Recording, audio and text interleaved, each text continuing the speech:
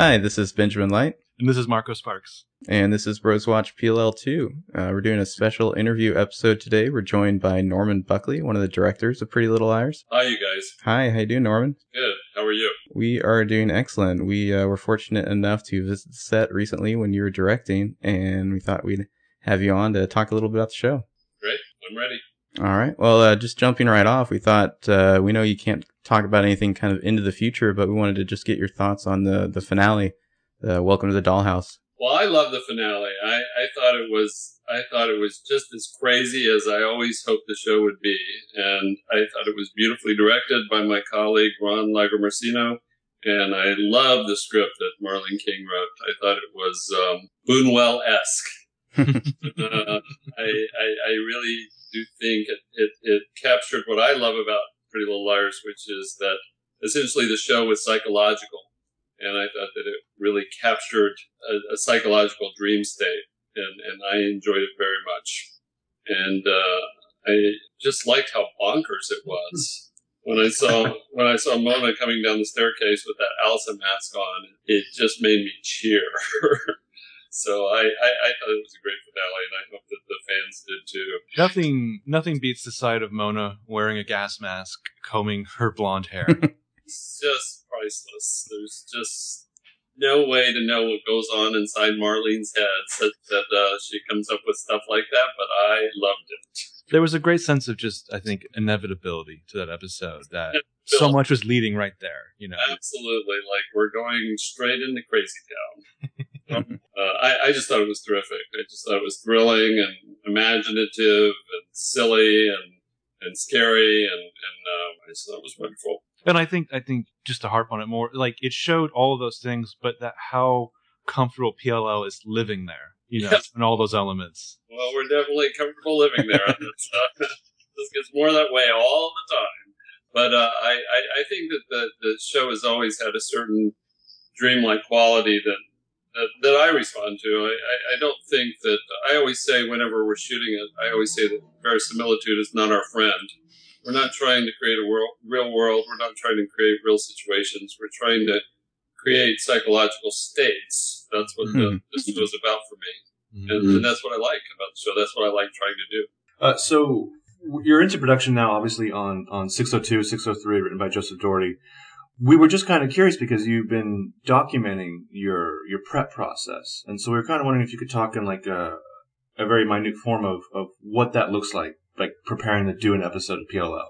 Well, this is my 20th and 21st episode of PLL. It's my 22nd if you count one episode that I supervised. So I'm very close to these guys, and my prep process, particularly with Joe, extends even before I've seen the script. He tells me about what he's planning, and then we start talking about what particular references that we can draw upon. Both of us are huge movie buffs. Both of us were steeped in film history, and we're both really fascinated by the aspects of film history or films in general that touch people and that make people feel emotion. So what happens with Joe and I, and we've done a couple of episodes where we've cross-boarded them, which means we shoot two at the same time, trying to maximize locations. And so this is something that we've done before. We really get into talking about what the themes of the episode are, what the various visual ways that we can shoot the show in a way to illuminate those themes. Mm-hmm. Now, that's not the case on every show I work on. Sometimes I just show hand of the script and I'm just like, all right, I'll shoot this. But with Joe, it's great because he and I, over the run of the show, we've done, I think this is our 8th and 9th episode together. We've become really close friends and share a lot. We share a personal aesthetic. So we sit down and we just talk about what movies that these particular scripts remind us of, and what homages we can do to those films, and then also within that, there's just the practical prepping of a production, which means we sit down, we go through what's called a concept meeting with the entire crew, where we talk about what's necessary, what physical production needs are necessary to pull together for a particular episode, what sets need to be built for a particular episode, That's a full week of those sorts of meetings with various members of the crew. But within that, Joe and I tend to go off by ourselves. We'll go off and have a drink at the end of the day. Talk about what various movies these particular episodes remind us of. So as I think in these two particular episodes, we're doing a lot of Antonioni and Godard references. I'll say that about Joe Doherty. He really likes to go down the same wormholes I do, which are usually about trying to pretend I'm a famous filmmaker. Well, and I hate to be that guy, but to go inside baseball, it was so fascinating yesterday just to watch, in a break between actual production, like you and Joe talking with like Troyan about just films and, oh, have you seen this? You should see this. It relates to this. And it was so intriguing to watch like these filmmakers and these actors working together and like just talking about their love of film and how it relates to what they're working on. Well, one of the things I really like about Pretty Little Liars is that it's been an opportunity to educate people about certain famous films, if only by telling people that this was suggested by Hitchcock's Dial M for Murder, or it was stolen from Hitchcock's film Saboteur. It actually encourages a lot of the viewers to go back and look at these films, which I feel very happy about. I used to teach at UCLA for several quarters until I just got too busy to do it anymore. And yeah, I took great joy in that. I took great joy in introducing students to various films that meant a lot in my life. And I would like to think that Pretty Little Liars is a stepping stone towards work that I think is timeless and classic. It's been my experience that a lot of the young viewers have taken us up on that, and certainly the actors that we work with. I think you made the joke yesterday that you've turned countless like teenage girls onto Hitchcock.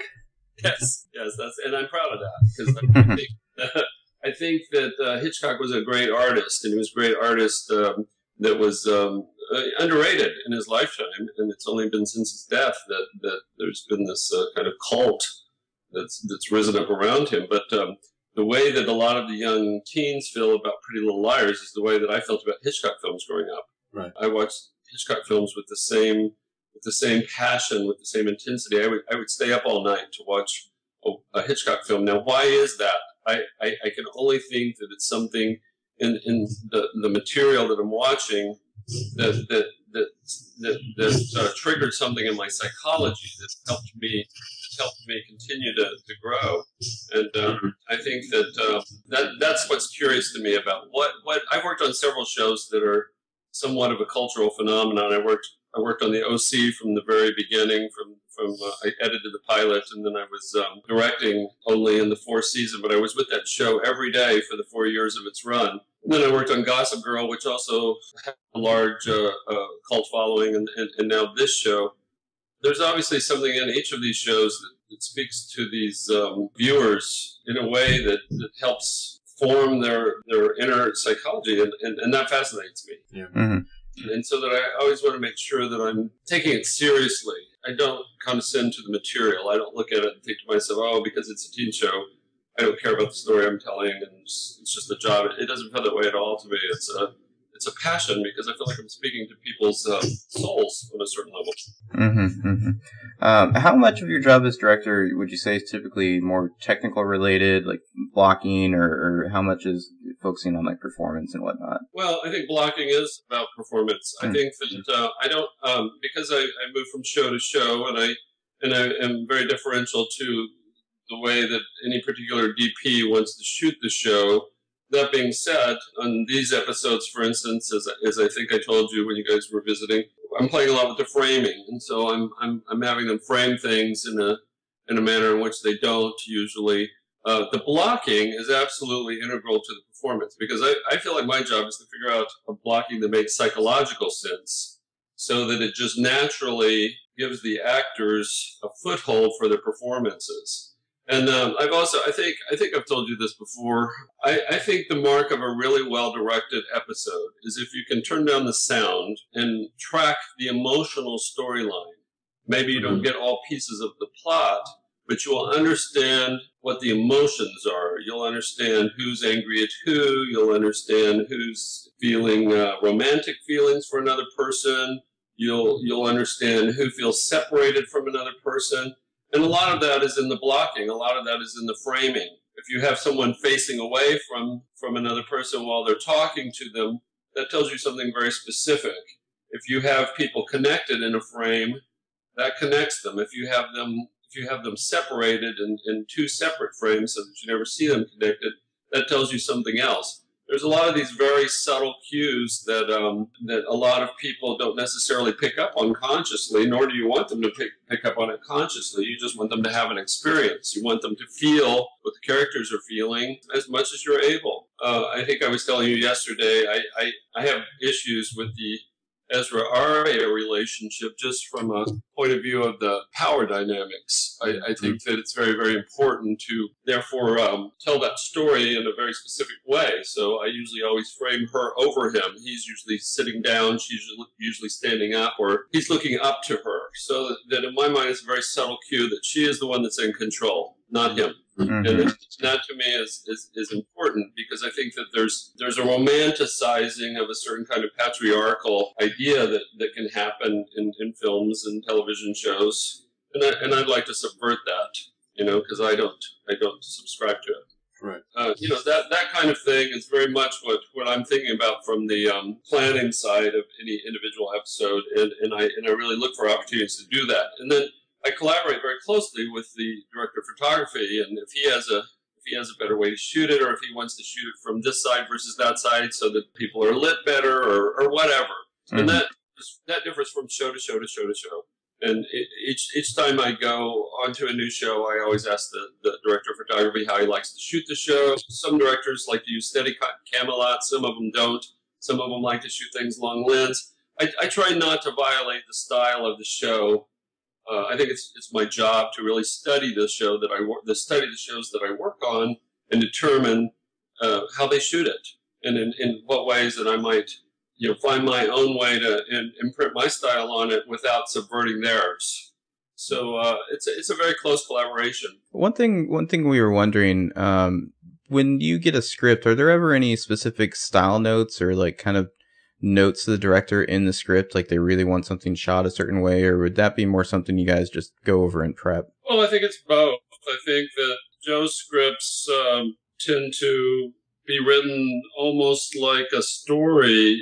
The action lines between the dialogue are really beautifully written prose describing the feeling of a scene, and then he allows me a lot of freedom in how to interpret that. But he'll often write really beautiful transitions into his scripts that I would be a fool not to use. So I end up doing exactly what he wrote. Some other writers may write things more specifically or less specifically, just depending on the individual writer. There's a lot of give and take. We talk about what's really important. If I have a different point of view about it, I'll just talk about what I think is the point of the scene or what's important about it. If the writer feels strongly in another direction, then I'm going to defer to the writer, because I always say that when I work on a show, I'm double parked. I'm not. I don't live there. They do. So I'm a guest, and I want to make sure that I'm making the show that they want to see. But I have a strong visual sense. I think some writers do, some writers don't. I think one of the reasons I really enjoy working with Joe as much as I do is that he has a very similar visual sense. He has a similar visual aesthetic. We refer to a lot of the same things when we're talking about a scene, so I find it a very easy collaboration. I find it very easy with all of the writers on Pretty Little Liars. They're all delightful. I've worked with all of them at this point. I think it's my 20th and 21st episode, and I Nice. supervised the 22nd episode of another director's who was a first-time director. And so it's kind of my home base. Pretty Little Liars, it's the show I do the most of. It's a family to me. These people are really important to me, and I'm very close to them. And at this point, I've worked with every writer on the writer's staff, so I know all of their quirks and all of their idiosyncrasies, and I enjoy working with every single one of them. You're still the director with the most episodes of PLL under your belt. I think Ron Lagmarcino is lagging you by just a few.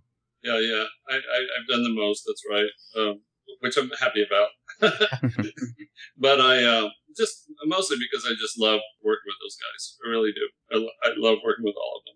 One of the great things about working on Pretty Little Liars is just the collaboration that exists between myself and the crew. I've done so many episodes now that it's just we have such a shorthand. I mean, I consider Larry Riebman one of my finest collaborators, and there's so much that is good in my episodes that I owe to his expertise and his point of view and the way that he sees the world, very similarly to the way that I do. And I just enjoy those kinds of interactions. I feel the same thing about Fred Andrews, the production designer, and the entire crew, Mandy Line, Fred, Jacob, Larry Riebman. These guys are they make me look better. So it's a real familial experience, and I enjoy that. I enjoy going back to the same show over and over again. You develop a shorthand, you develop personal relationships with these people. They've become my friends. All four of the girls are my friends. Well, not just the four girls, many of the cast. The cast is large, and I've grown very close to many of the members of the cast. The excitement that they show for learning about things. I remember I introduced Troy into Barbara Stanwyck. I said she reminded me of a young Barbara Stanwyck. And she went back and watched The Lady Eve, which is one of my favorite films, and was so enthused about it. And I take great joy from passing on what I know to another generation. I think that that is the best thing we can do in life, I think, is to pass on what you know and what you love. And Pretty Little Liars is a unique environment in the sense that everyone really likes each other. We're 6 seasons in, and everybody still really likes each other, which I think is an extraordinary thing. When does like the performance of the various scenes take shape? Is that something that starts with the read through, or does that more come when you actually get to the set and start doing the rehearsals? Well, the read through is just so that everybody can hear the dialogue out loud, and so if there's any final changes that either the writers or the studio or the network want to see in terms of the story that's being told. I think that every director probably does it differently. I try not to draw many conclusions about anything until I just see it up on its feet. I like to prepare a blocking that I think makes psychological sense. I try to think about how people should move through the space, the physical space, so that you can see the visual story being told. I really believe in the idea of using the frame to help tell the story as much as you use the dialogue or anything else. I don't like shows that are just talking heads. I try not to do that. I try to always have people moving about. I always like to try to compose a shot where you're basically telling the story visually. In my prep, I'm always trying to develop a compositional component, which I then present to the actors. And the actors will let me know if that resonates with them or not. And sometimes it doesn't. Sometimes they say, well, that doesn't feel right to me for this reason or that reason or whatever. And then we try it. We move through the paces of it, but we don't necessarily dial in all the details. Then I want to see what they bring to the table. I want to see what preparation they've done, if any. Because when a show is moving as fast as a large order television show does, sometimes the actors are just doing all they can just to keep up with the scene that's right in front of them. I've spent days on end thinking about it from every which way, so that if they have a bump or if something doesn't resonate with them, I can present them with an alternative idea or a different approach, or I wait and see what they offer.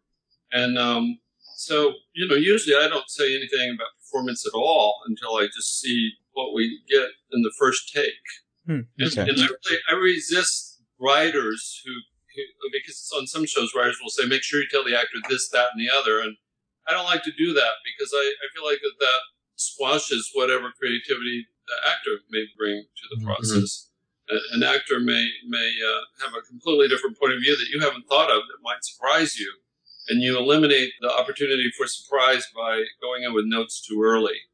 So I think you saw the other day when you were on the set and the scene that you observed, the first take was kind of chaotic and a bit messy. And then we did it again until we started to get it dialed in.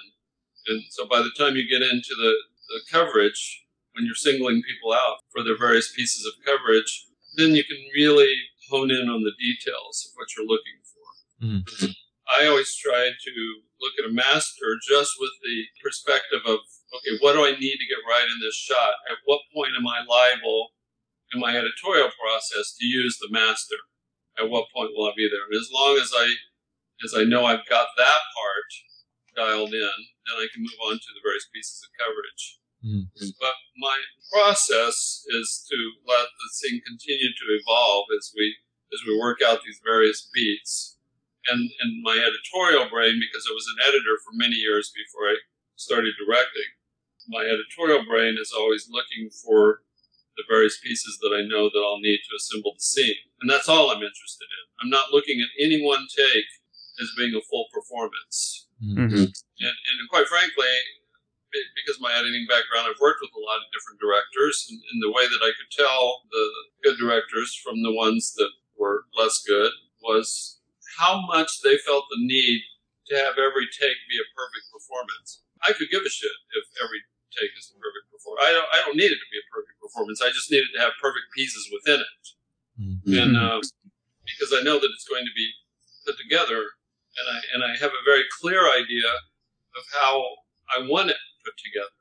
And so I'm only interested in making sure I get those pieces that I need to put it together the way that I think it should go together, but that also give the producers and the studio and the network enough flexibility so if they choose to make some different choices, they have those options.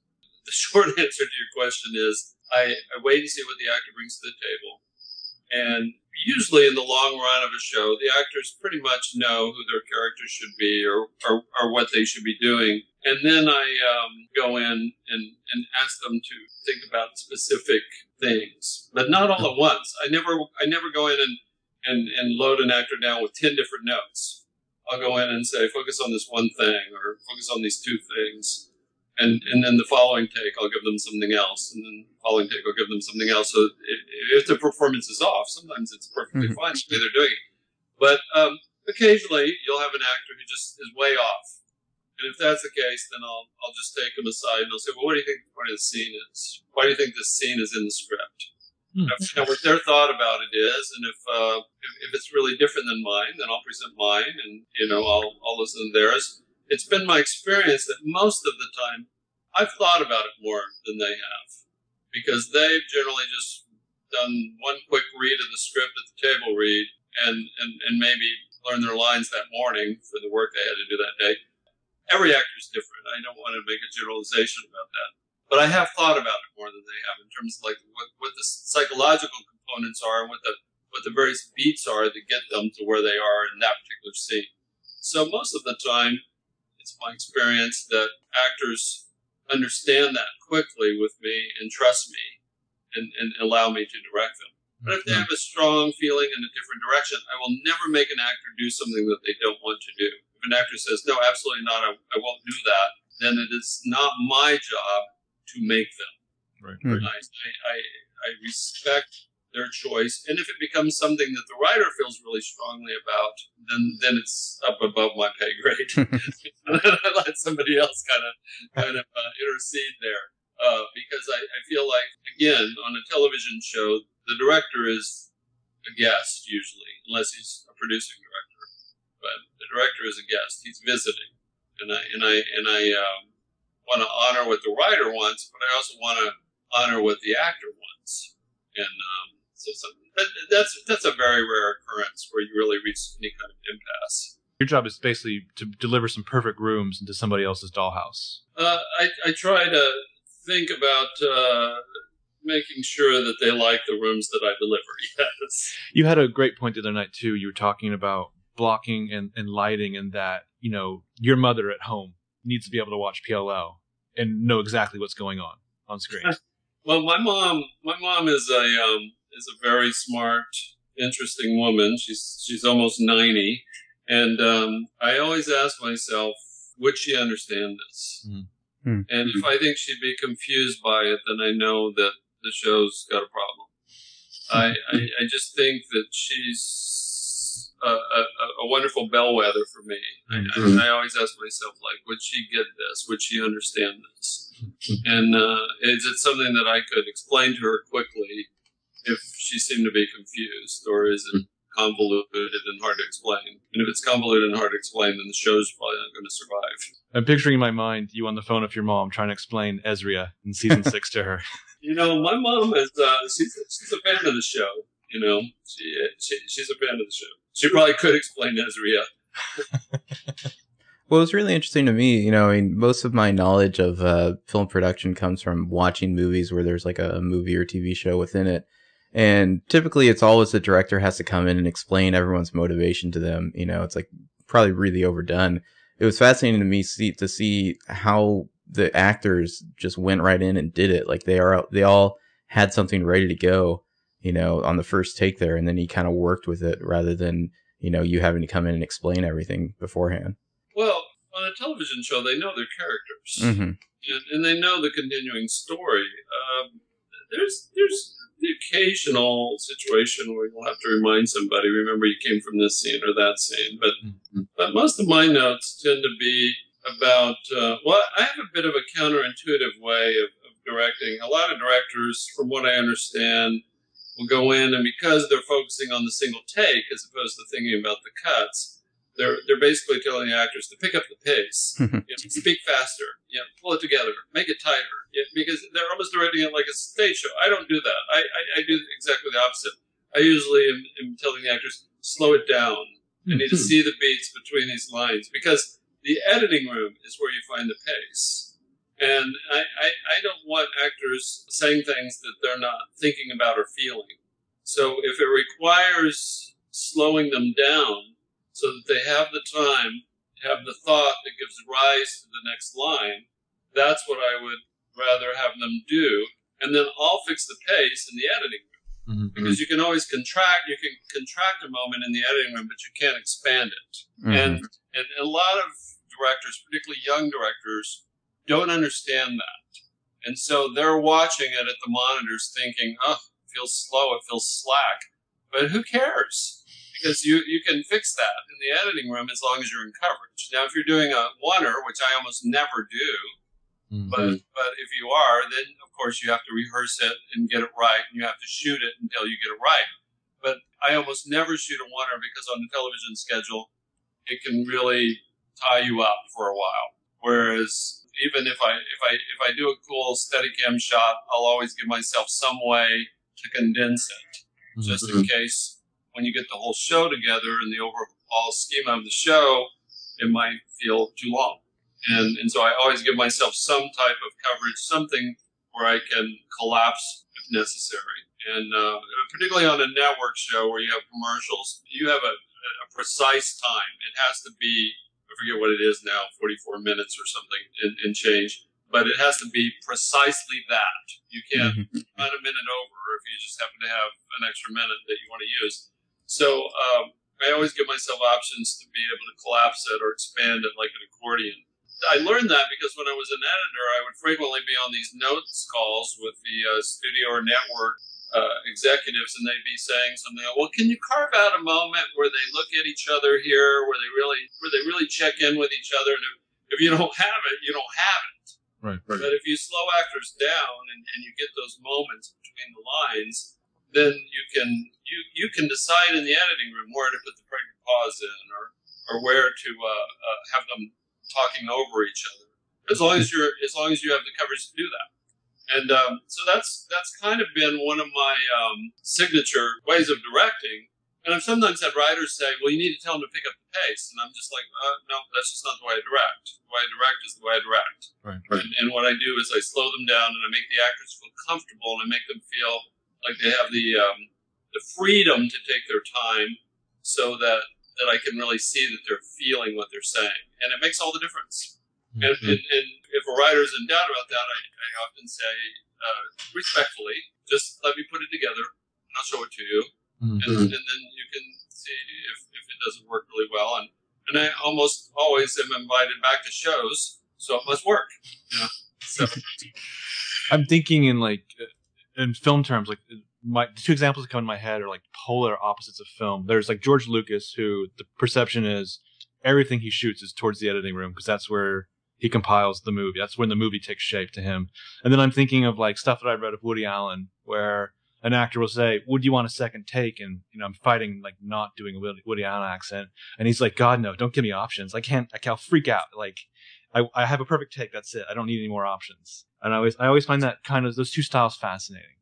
Obviously with something like Star Wars, you need editing room stuff. But I like what you were saying about I wanted to throw this in about the framing, because, especially when you're doing these two episodes with the Antonioni references. And if you've been paying attention to Twitter, we've talked a lot about Michelangelo Antonioni. It's like with his movies, it was like a geometry of emotion was in the frame. You could do like right angles of anxiety and alienation. Right. Well, that really interests me, and I feel like I've really tried to do that in a subliminal way throughout quite frankly, on all my shows. I try to think in those terms. I try to think in terms of trying to find an emotional component in terms of the framing. But I would say that in these two episodes, we're really going out there and we're composing some shots that are designed to evoke that same kind of response of those Antonioni films. Mm-hmm. I'm a big fan of his movies. When I taught at UCLA, I would frequently show certain sequences. Some people get it, some people don't, but I believe that everybody does on a subliminal level, whether they know it or not. And Joe and I are being very specific about some of the framing in this as a way of making you feel something very specific. I don't want to tell you any more about it until after you see the episodes, but I hope it works. I think it's designed to express a certain, as Joe put it, gravity is shifted, and I like that thought, and so I'm hopeful that it works as well as I think it will. But most of all, it's for me. Mm-hmm. I don't really care whether the teen girls who love Pretty Little Liars look at the show and go, "Wow, Antonioni reference," But I like it for me as a way of enhancing my own appreciation of his films. I mean, it's the same reason I do Hitchcock references. I'm not doing it for any other reason than it's just a way of expressing my love of Hitchcock. So a lot of what I'm doing on Pretty Little Liars, and it's nice because I'm given permission to do that, is exploring my own love of the films I loved. Mm-hmm. And that's where the homages come in. It's not so much about anything other than that. It's like an opportunity for me to really play with and experiment with that. The process is much more important to me than the final result. I want the final result to be as good as possible. I want to deliver a great episode that fits the style, and I want it to fit into the style of the show. The things I do, the Hitchcock references, the Antonioni references, the screwball comedy references, all of those things are exploring. They're exploring for me and me figuring out my own aesthetic. Right. Mm-hmm.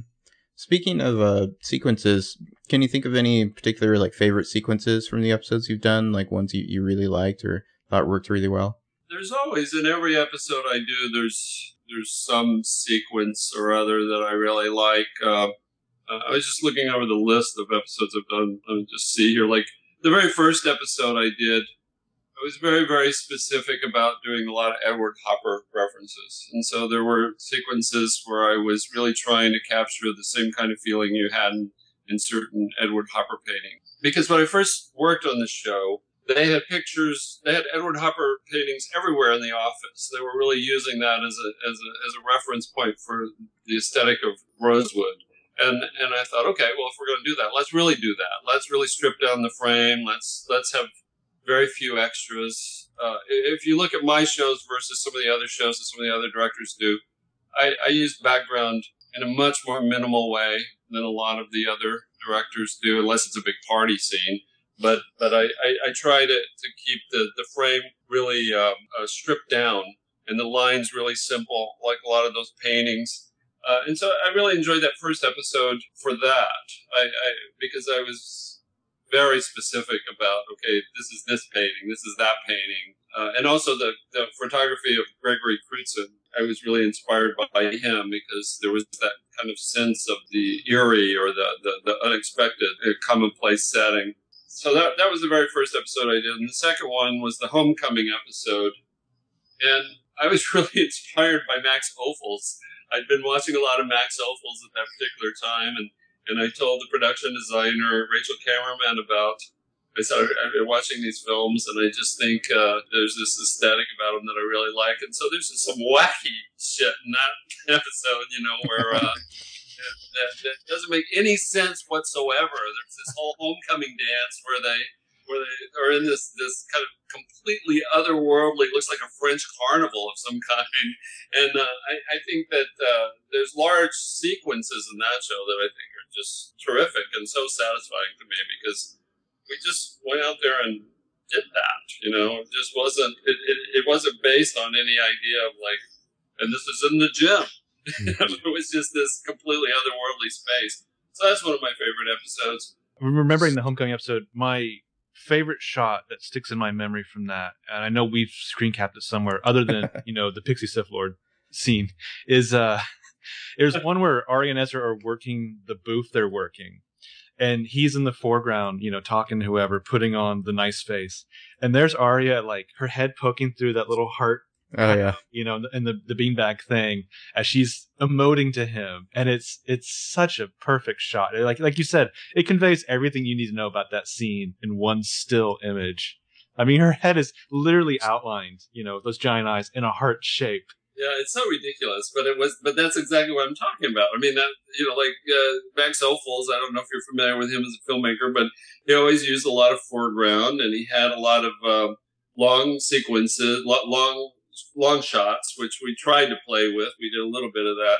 Also, the homecoming episode has one of my favorite small references.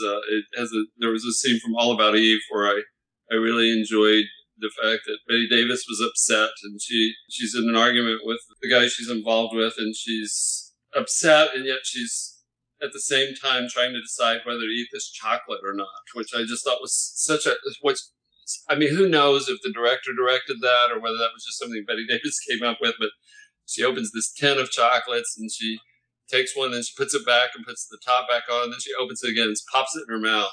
And so the morning that we shot this scene between Mona and Hannah, I just took the YouTube video out to Ashley Benson, and I said, this is what I want to do. And she was so game. She was like, okay, I'll do it. I'll do it exactly like that. And she did. And I just love stuff like that. I just love things that make me laugh when I watch. We did the same thing. There was a scene that was from an old movie called The Mad Miss Matten, which there was an episode, I can't remember. I think it was season 3, where Barbara Stanwyck and Henry Fonda are at this table. He comes up and asks her if she wants to dance, and she says no. And then he gets up and starts to walk away, and she chases him down and starts dancing with him. And so, yeah, I did that with Hannah and Toby when they were at the church dance. And it wasn't in the script. It was just something that I turned to the writer, and I just said, I really want to do this. And she was like, great, let's do it. So we just added it in. Things like that I love. I'm trying to think that I think probably that a couple of the sequences I'm most proud of are again, it's ridiculous, but it's what I like about the show is that it's so ridiculous. It's the sawmill scene where Shay's in the coffin on the conveyor belt about to be sawed in half, and the girls go running into the sawmill to save her, and then Lucy gets into a jiu-jitsu fight with Cece. And I mean, it's just crazy, I mean, the whole thing is crazy. And we did a deliberate rip-off of the scene in Saboteur where the guy's hanging off the Statue of Liberty and the coat rips. I mean, everything was designed to kind of pay homage to that. But I also, it was so nutty because if you look at it, the coffin is not even, there's no way to chain a coffin to a conveyor belt. I remember you gave a shit about that. How did you miss this? And so we just kind of like, I said, just tape it down there. And then, like nobody's going to be asking the question of like, how do you do that? And so, stuff like that. And it's also just, to me, it's just so crazy. It's like, why would A go to the trouble of kidnapping Emily and sticking her in a coffin and then Cece falls like 10 feet. leaving her phone in the coffin with her so that she can call for help? You know what I mean? It's just, the whole thing is ridiculous. But I think that sequence is so exciting. And I remember when we finished putting it together, I was so excited about it. I went down the hall and got Marlene. I had her come watch it right away because it just was kind of thrilling. And then there was a lot of stuff in the season 5 premiere in the theater, which I really liked. We had the theater set was actually at the actual theater, but then we also brought all of the scenery back to the sound stages so that we could shoot the close-ups back there. And so that to me is just a real tour de force in terms of its editing, that you don't know the difference. You would be hard-pressed to tell me which scenes were at the actual theater and which ones were shot back on the soundstage, because it's so seamless. And that was just that kind of thing is exciting to me because it's a tribute to the set designer and the DP. It brings everybody's skill level up because you have to be so detail oriented, and I think those sequences are probably the ones that jump out to me the most. That episode, you combine two of the greatest things about PLL, because there is the scene of Hannah and Emily and Spencer, on the couch there on that theater set, like just talking about how they're almost like afraid of what life of AA would have been like, where they wouldn't have had each other, or what they'll do without A, what have you. And then you also have that great where A is chasing Allison down the streets of New York. Those shadows and the tension of the people and the wayward jazz musicians. It's great, because it's a dreamscape, and it's also, it's self-referencing. It's making everything very theatrical on purpose. And I don't have a lot of patience with people who say, well, the story doesn't make any sense. I'm just like, well, of course it doesn't make any sense. It's dream logic, or I never understand this obsession with the timeline. It's like, so what? Yes, it moves all over the place, but the emotions, I think, are very real. I watch the show when I don't work. I watch the show because I just enjoy it. I enjoy the relationships of the 4 girls, and I think that their relationships are very honest. And I think their performances, all 4 of them, all 5 of them, including Sasha, all 6 of them, including Janelle, they're very honest. They play it for real emotion. And I like anything that captures that. That scene that you were talking about on the stage, that's one of my favorite scenes that I've done. It's a wonderful scene. I think it's a wonderfully written scene. I think it has a great heart to it. Yeah. Well, I think you're right. I mean, the core of these girls and their emotional truth is what keeps us going. But also, if you believe that Emily could be chained to a coffin, about to be sawed in half, if you can accept that and enjoy that, it's not that much of a jump to the girls being kidnapped and ending up in the dollhouse.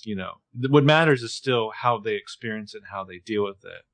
And it's also just there's no reality there. I mean, I wouldn't want to watch a show that was real in that regard, to see girls tortured for 6 seasons. Like something, like if it were more real, I wouldn't like it. Exactly. I like it because it's just in the realm of myth. It's not real. I wouldn't want to watch a show where somebody was torturing people that long and that maliciously and that thoroughly.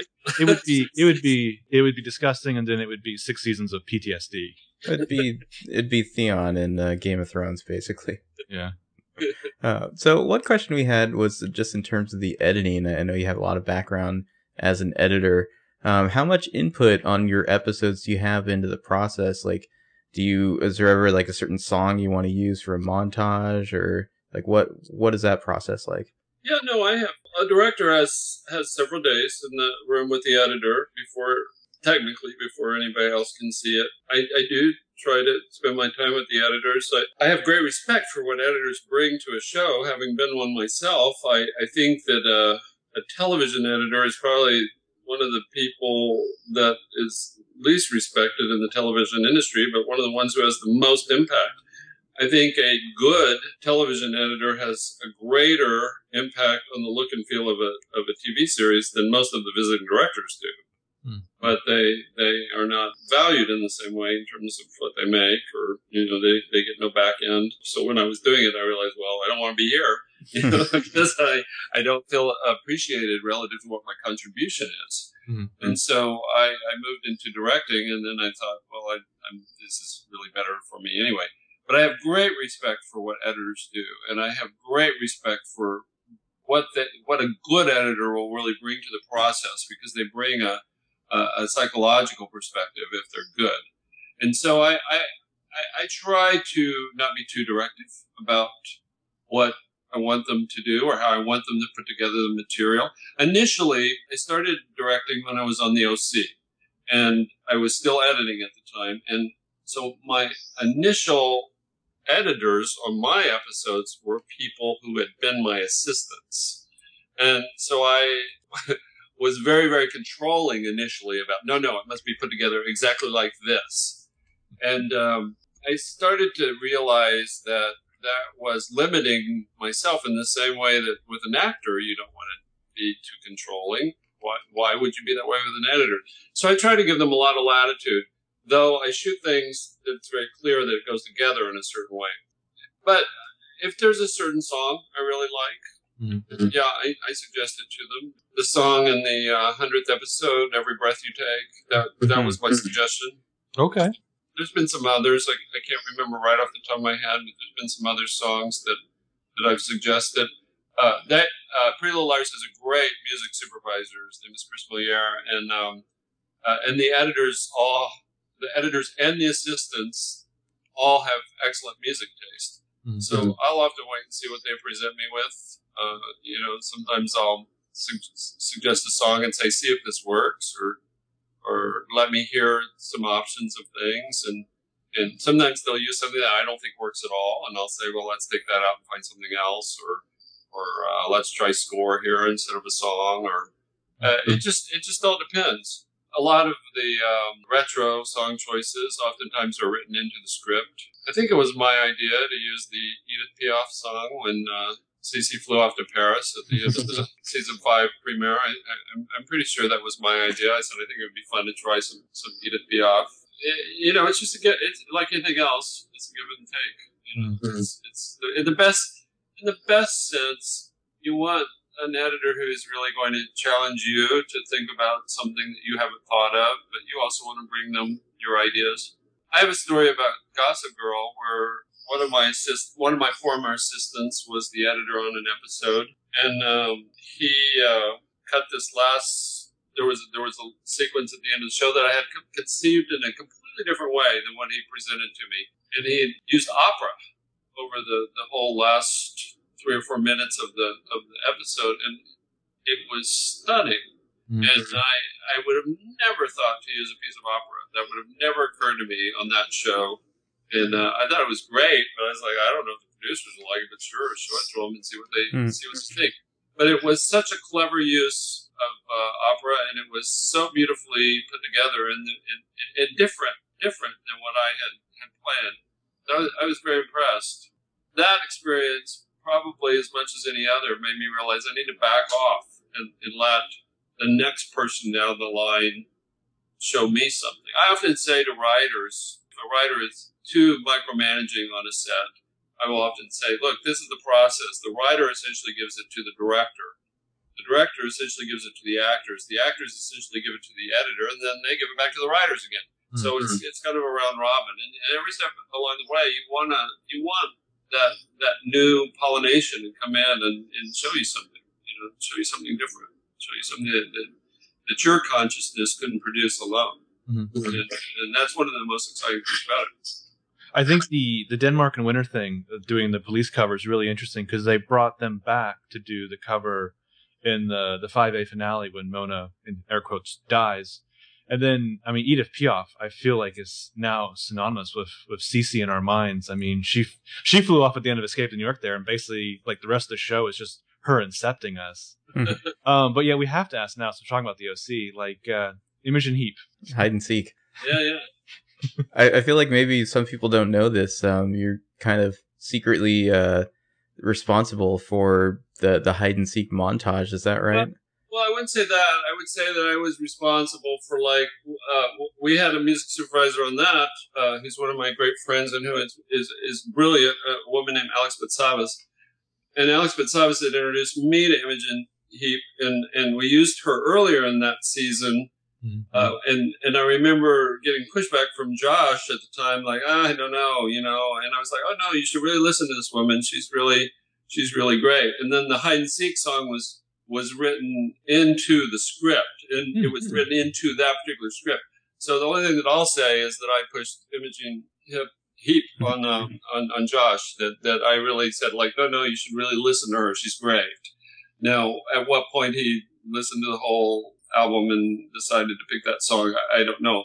But I did cut that sequence, and that I was the editor on that sequence. It was directed by the producing director on the OC was a guy named Ian Toynton, and but that was scripted. The song is used over the funeral of gosh, I can't even remember the character's name now, but it was used over the funeral earlier in the episode, and then it came back at the end of the episode when there was that sequence where the older brother Trey got shot. I don't remember the character's name, but he's Alan Dale, who played Charles Woodmore in Lost. Yeah, so what was it like seeing the SNL skit? That's Gossip Girl. These shows all started to run together in my mind for a while. What was it like seeing the SNL skit? Well, it was fun. It was fun. It's been interesting for me because I've worked on 3 shows that have become part of pop culture in a very, very large way. The OC, Gossip Girl, and Pretty Little Liars. And then I've worked on a lot of other shows that also have broken real ground in their own way. Different shows from Switch the Birth to the Fosters to Jane the Virgin. So I really have been extremely fortunate to work on these shows that seem to hook into something in the pop culture. But when you're a question on Jeopardy or you end up with SNL, then you feel like, well, that's cool. We did that. I've arrived. Yeah. I loved working on the OC. It was a real labor of love for me because, as I say, I edited the pilot and then I directed second unit on the finale.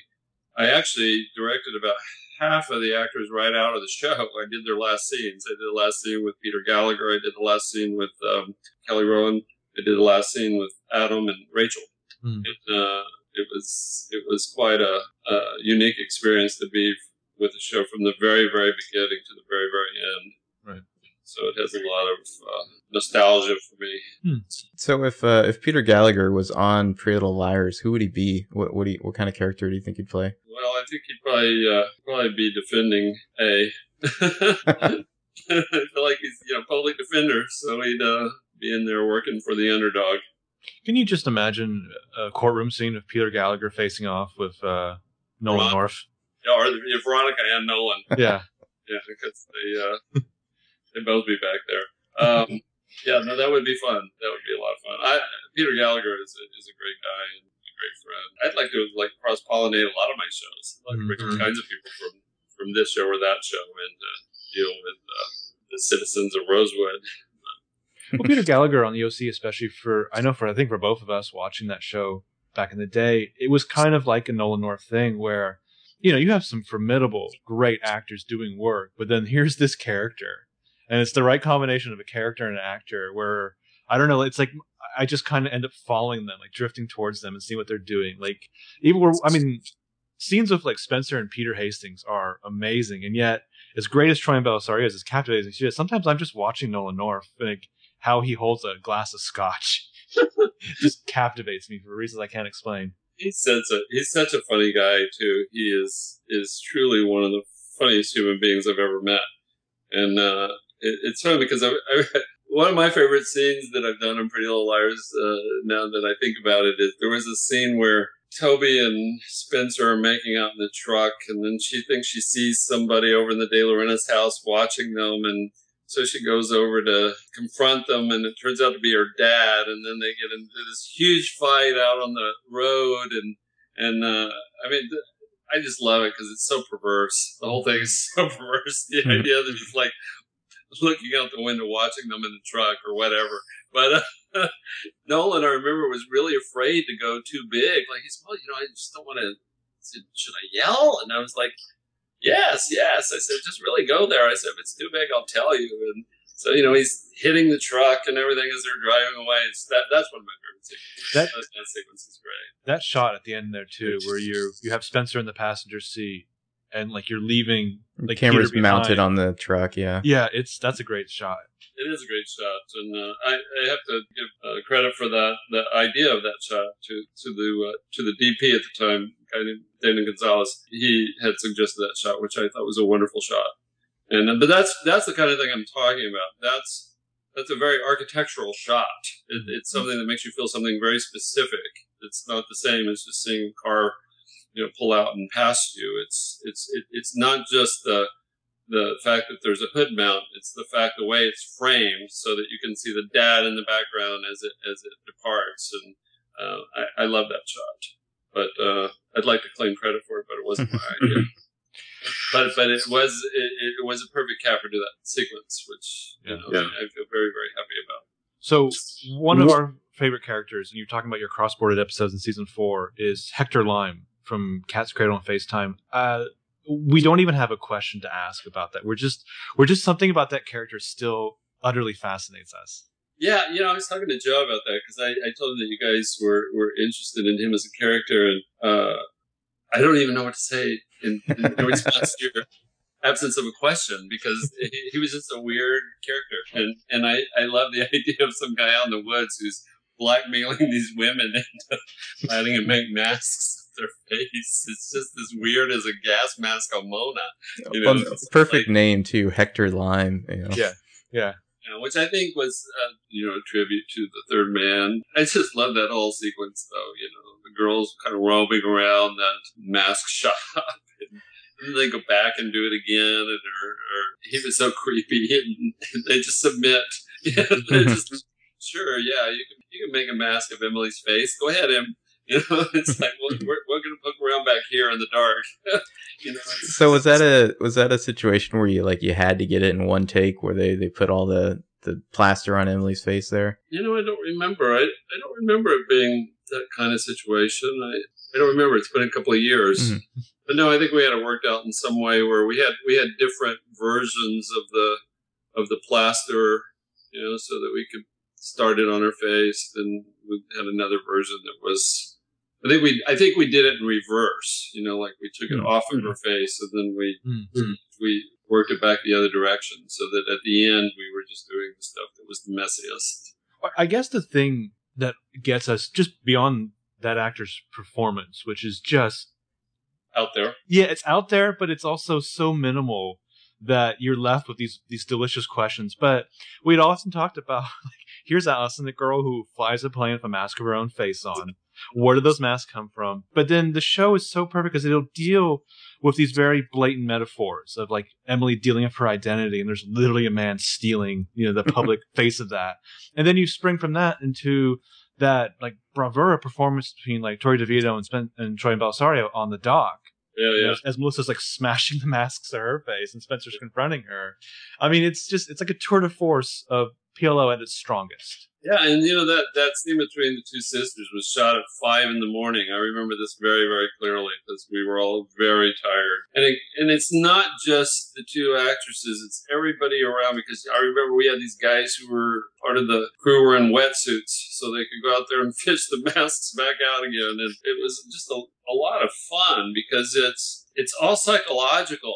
When you get right down to it, there wasn't much there to find out except oh yeah, there's this place where she got the mask made, and then somebody else also did that, and even Melissa did that, and God knows who else went by there to have their face immortalized. But it makes you feel something.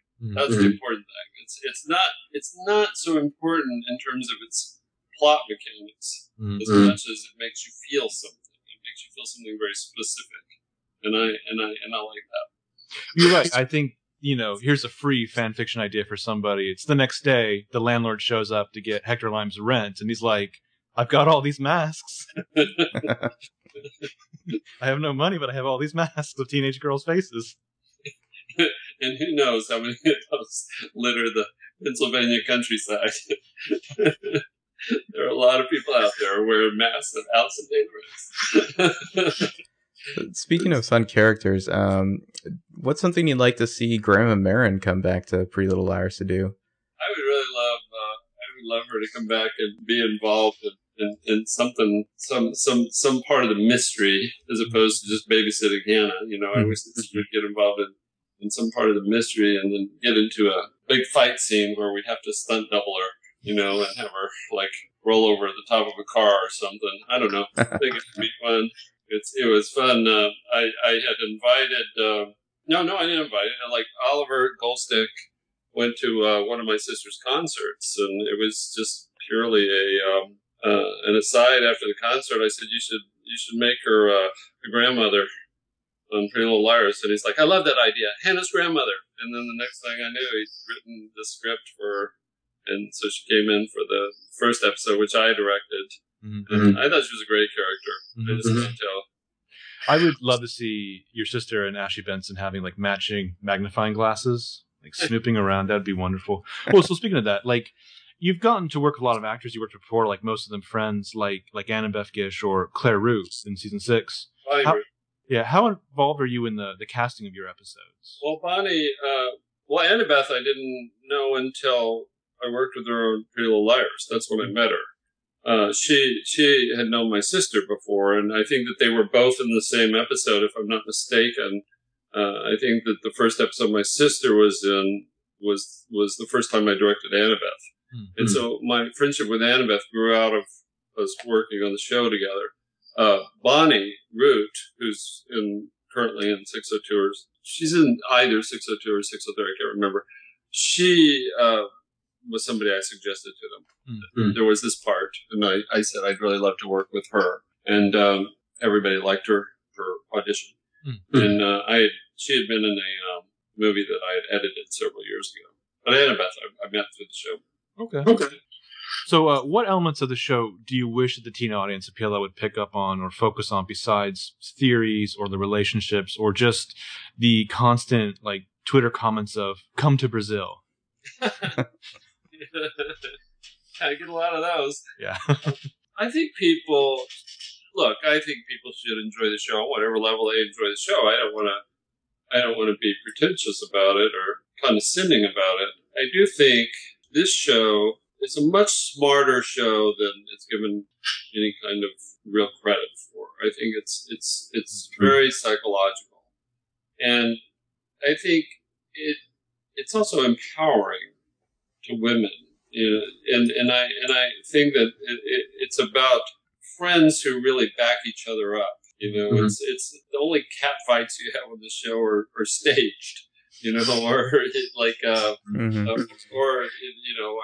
guess there was Spencer taking Mona down that one time. But the central thesis of the show is the 4 girls and their friendship, and they're joining together to stand up against this nameless foe, and I think that there's something quite profound about that idea. Some people may laugh at that, but I think it's very powerful, and I think that's the success of the show is because of that, whether people know it or not. Mm-hmm. I wish that there was a little more discernment, maybe, about the nature of the romantic relationships. I don't think that the answer is in romance. I think actually Pretty Little Liars subverts that idea. Mm-hmm. And I like that about it. I think that there is a tendency for a lot of the young fans to think that, it's about the mystery and who gets married and has babies. And they'll feel differently in 15, 20 years when they look back on it. They'll look back on it and they'll go, what? Right, and right.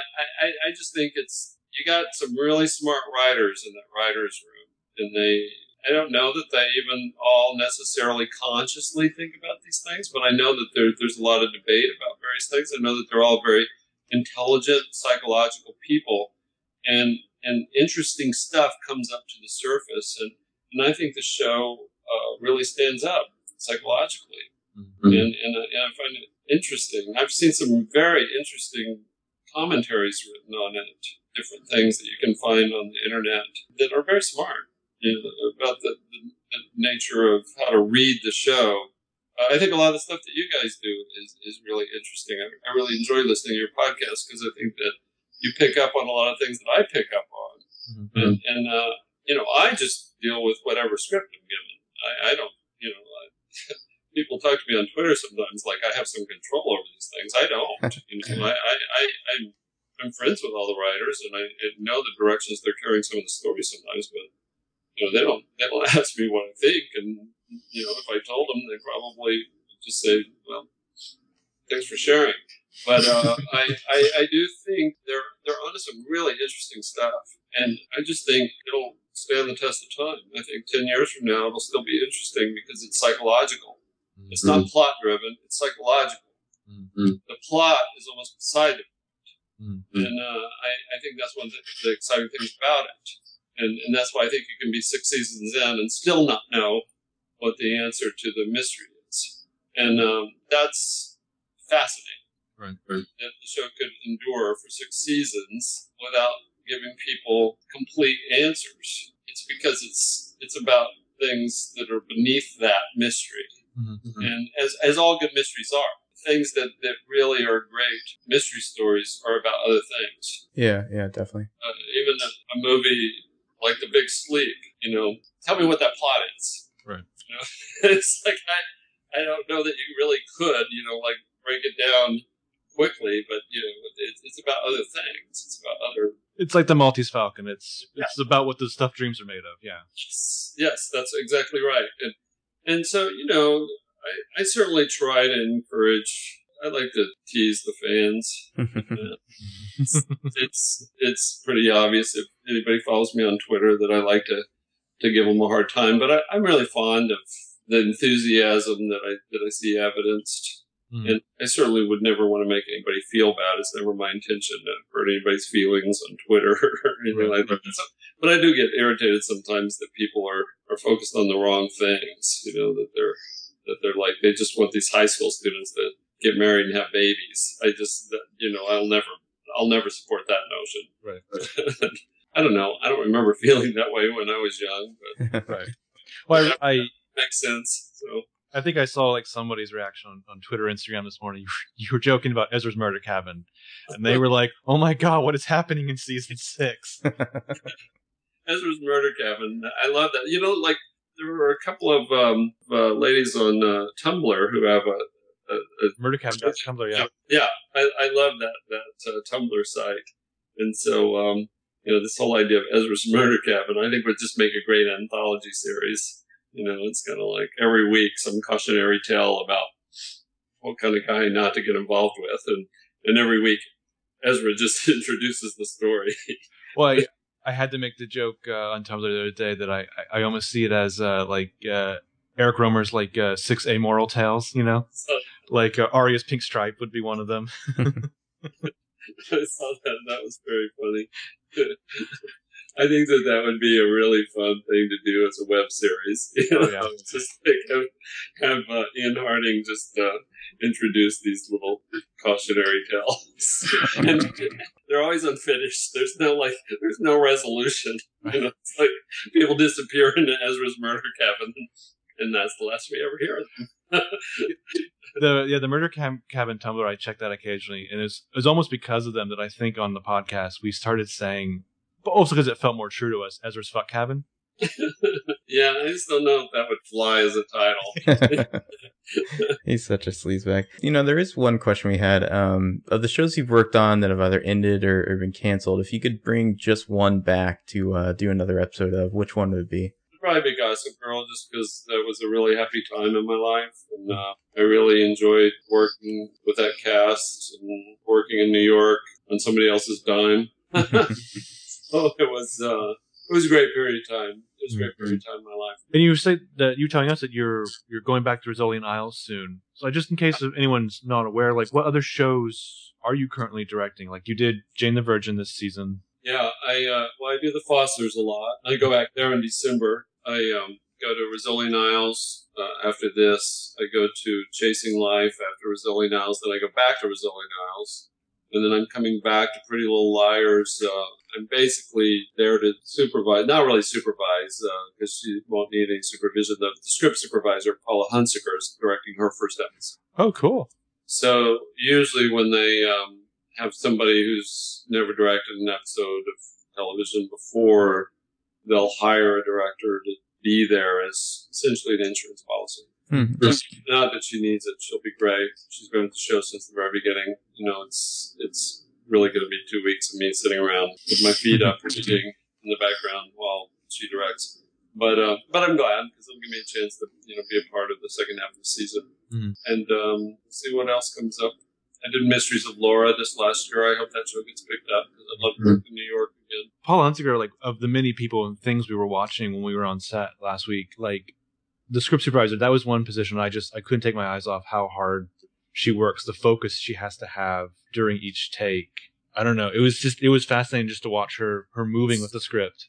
It's tremendous, and it's a very hard job. And script supervisors often make really great directors, and I'm sure that Paula will be one as well. One of my favorite directors that's working right now is a woman named Jennifer Getzinger, who directs a lot of Mad Men, and she was the script supervisor on that initially, I think. She'd been the script supervisor, if I'm not mistaken. I think she was on Sex and the City. She'd done a lot of shows, and she's one of my favorite directors working. I just think she's a wonderful, wonderful director.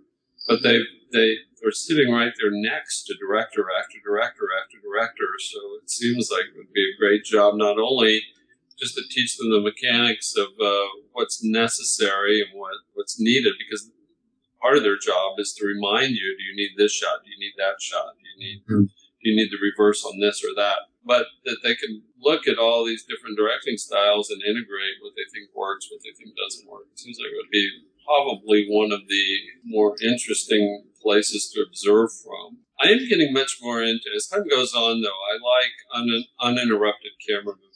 It's very hard to do on a TV show because you don't have the time to always do it right. But I do enjoy doing shots that last for a long time. And on the premiere of season 5, we did a Steadicam shot that was a block long that we could have used as one shot. It was beautiful.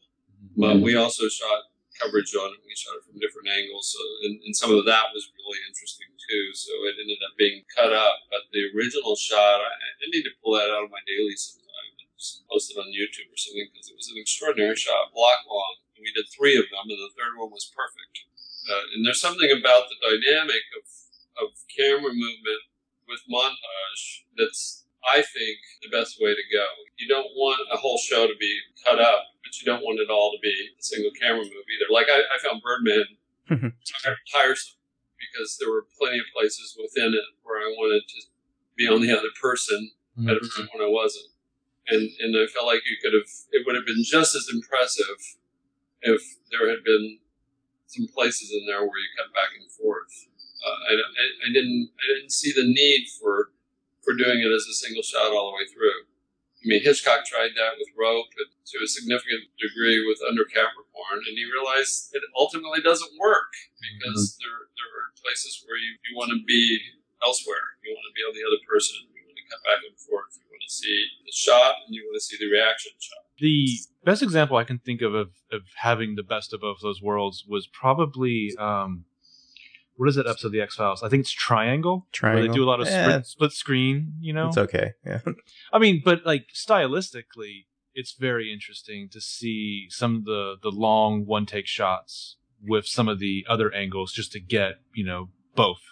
Yeah, sure. Well, I think that's what I'm saying is I think that there's a real place for both. It's a balance. It's a dialectic between the two that makes it interesting. Like I feel like on most television shows, there's way too many cuts. There's way too many cuts, and I frequently get irritated if I come in and if I have an editor that's just cut happy, and they oftentimes I'll say, well, why did you cut there? And they'll say, well, I just felt like it was time to cut. That's not a reason to cut. There always needs to be a new piece of psychological information on every cut. For my taste, I frequently see shows because as a visiting director, you do your cut and then you leave it and you move on and you see it on the air. And there's sometimes where I'm just banging my head on the coffee table because it's overcut. And that's it's a subjective call, but I feel like that if there's not a reason to cut psychologically, then one shouldn't cut. Sometimes you have to cut things, to speed it up, or you have to cut things because somebody flubbed a line, and this part was great, and this take, and that part was great over there. But I always like it when it feels like that every cut is psychologically motivated. You mentioned Mad Men. Are there any other TV shows you're currently watching or currently into? Yeah, I like a lot of TV shows. I mean, I really enjoyed the first couple of seasons of House of Cards. I've watched the first couple of episodes of the third season, and I'm enjoying that. I started watching Empire last weekend, which I thought was hilarious. I really like that. I know you mentioned your affection for Manhattan, I think it's called. Yeah, I really like that show a lot. I think the writing on that show is brilliant, and it's dense, and it really commands your attention, because to follow it, you really have to be watching. You can't be thumbing through a magazine at the same time. And I just think it's very, very rich. It's historical. It feels very accurate to me, and it's psychological. Most of all, it's psychological. It tells a psychological story about these people by telling a story about this particular point in history where these people were in a fishbowl. And I think it's a very smart show. I'm looking forward to it coming back. It's also just philosophical. It just really is about the nature of where we are as a species, that we're able to crack the atom and create these weapons of mass destruction. And I think that philosophically, it's a very, very smart show. And, I like it a lot. I love Breaking Bad. I loved The Wire. I thought The Wire was a phenomenal show. I didn't see it when it initially aired, and kept talking about it, and then bought the first season of it, and it sat on my bookshelf for a really long time, and then finally we sat down to watch it, and watched the whole thing in 3 weeks. Just felt like reading a really great novel about the life of a city. So I like that a lot. I'm still trying to get Marco to watch season 3 of The Wire. Yeah, he's only watched the first 2. So this is a fascinating digression for anyone listening to this, but I was on vacation visiting Benjamin, and I think 3 days of that vacation was just spent watching the first 2 seasons of The Wire, because it started with, hey, you should watch the first 5 minutes of this pilot and see what you think, and then we just kind of absorbed the show for 3 days. I think that's really a fun thing to do, and it's a great period of time because you can do that. I like this British series, The Fall. I think The Fall is a really smart show, and again, I think it's deceptive. I know I've made plenty of jokes about the young teenager on The Fall being very Arya-esque. So basically, I guess kind of pivot from that to, how did you feel the calling of this world of filmmaking, of editing? Like what drew you to this? Well, as I said, I was a Hitchcock fan. I was the kind of kid, even in elementary school, I was watching a lot of Hitchcock movies. I don't even know how I got hooked on them, but I did. And I would scour the TV schedules trying to find when they were on, or, I'd stay up all night. My parents let me, I'd say there's this Hitchcock movie on in the middle of the night. And I'd say, okay. And, I'd get up and watch it. And I bought the Truffaut book when I was 12, and pretty much committed it to memory, because my dad was like, I'm advising you don't buy that book because you'll never read it again, and I wanted to prove him wrong. So I bought it in defiance of his advice, and I still have it. I still have a copy of it right over here somewhere. I just was fascinated by the idea of how you could put together these pieces of film and make people have an emotional experience. So I didn't really know what I wanted to do when I went to college. I was majoring in history for the first couple of years, and I was very, very confused about what career I would have. And my mom said to me one day, I was having lunch with her, and she said, well, if you could do anything at all you wanted to do, what would you do? And I said, well, I'd work in movies. And she said, well, then you should do that. Go to film school. And so I was, at the time, I was going to the University of Texas at Arlington. I just packed up a car and I drove out to California and got into USC as a film student. I don't recommend film school. I don't think it's necessary. I think it's a far better thing. I tend to advise people to study literature, art, and music, because I think that literature teaches you storytelling and narrative. art teaches you composition, and music teaches you dynamics and structure. And I think that's the best training for any occupation in filmmaking is to get a good liberal arts education. If I had to do over again, I would do that. But that being said, I did meet a lot of people in film school that are still my friends and that are successful in the business. So I guess there's that side to it. But then I got out of film school, and my sister is a successful actress. She was in a movie that was shooting near our hometown called Tender Mercies. And she heard that the editor was looking for an assistant. So she told him, my brother just got out of film school. And so, I owe my career to nepotism. And then I quickly did 3 films that were shot in Texas and posted in New York. Tender Mercies, Silkwood, Places in the Heart. So those were my first 3 films. And so I thought that my whole career would be one Oscar-winning film after another.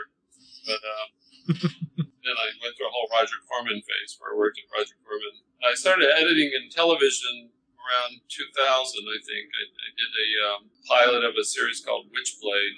Then I had a whole series of pilots I did for Warner Brothers, and they all went to series. I never edited a pilot that didn't get picked up to series. And so that gave me a certain amount of weight as an editor.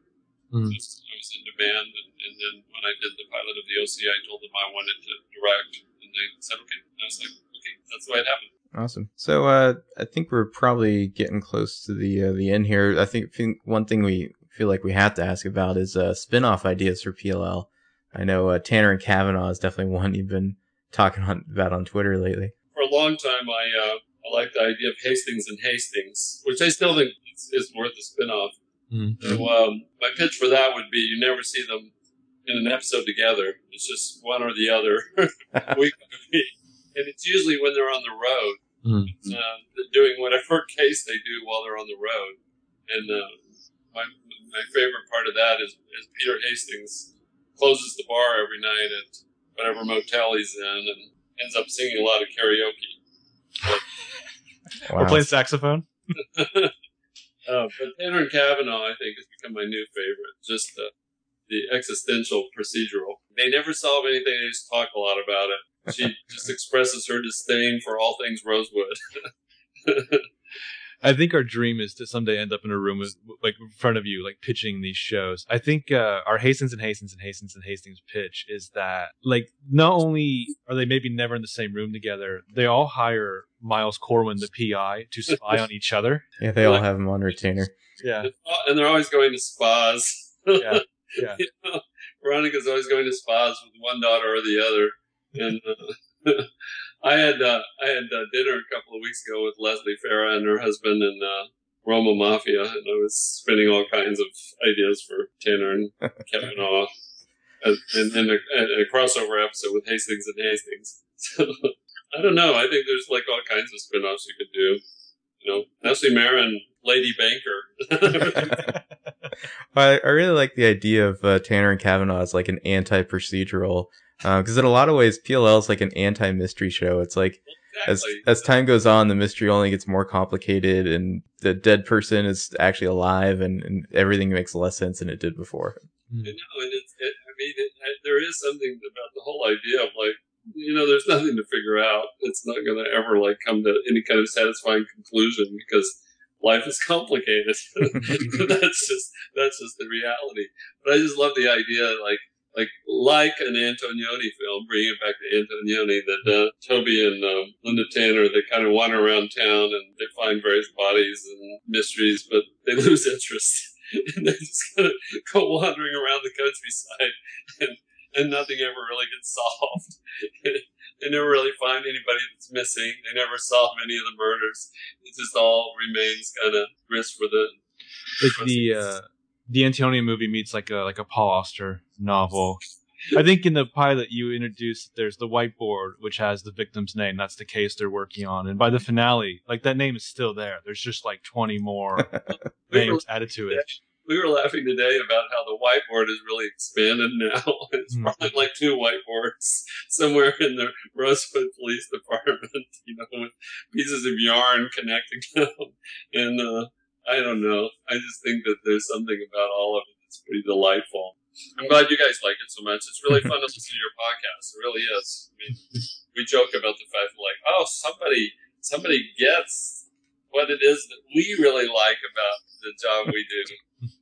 Joe and Troyan and I were laughing about that the other day. Like, it's like somebody understands us.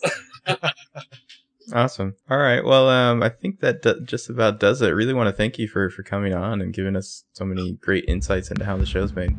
And for having us on the set. Yeah, well, we really enjoyed your visit. I mean, a lot of the people that wanted to talk to you and meet you were really disappointed they didn't get that chance. So I guess we'll just have to do podcasts with them.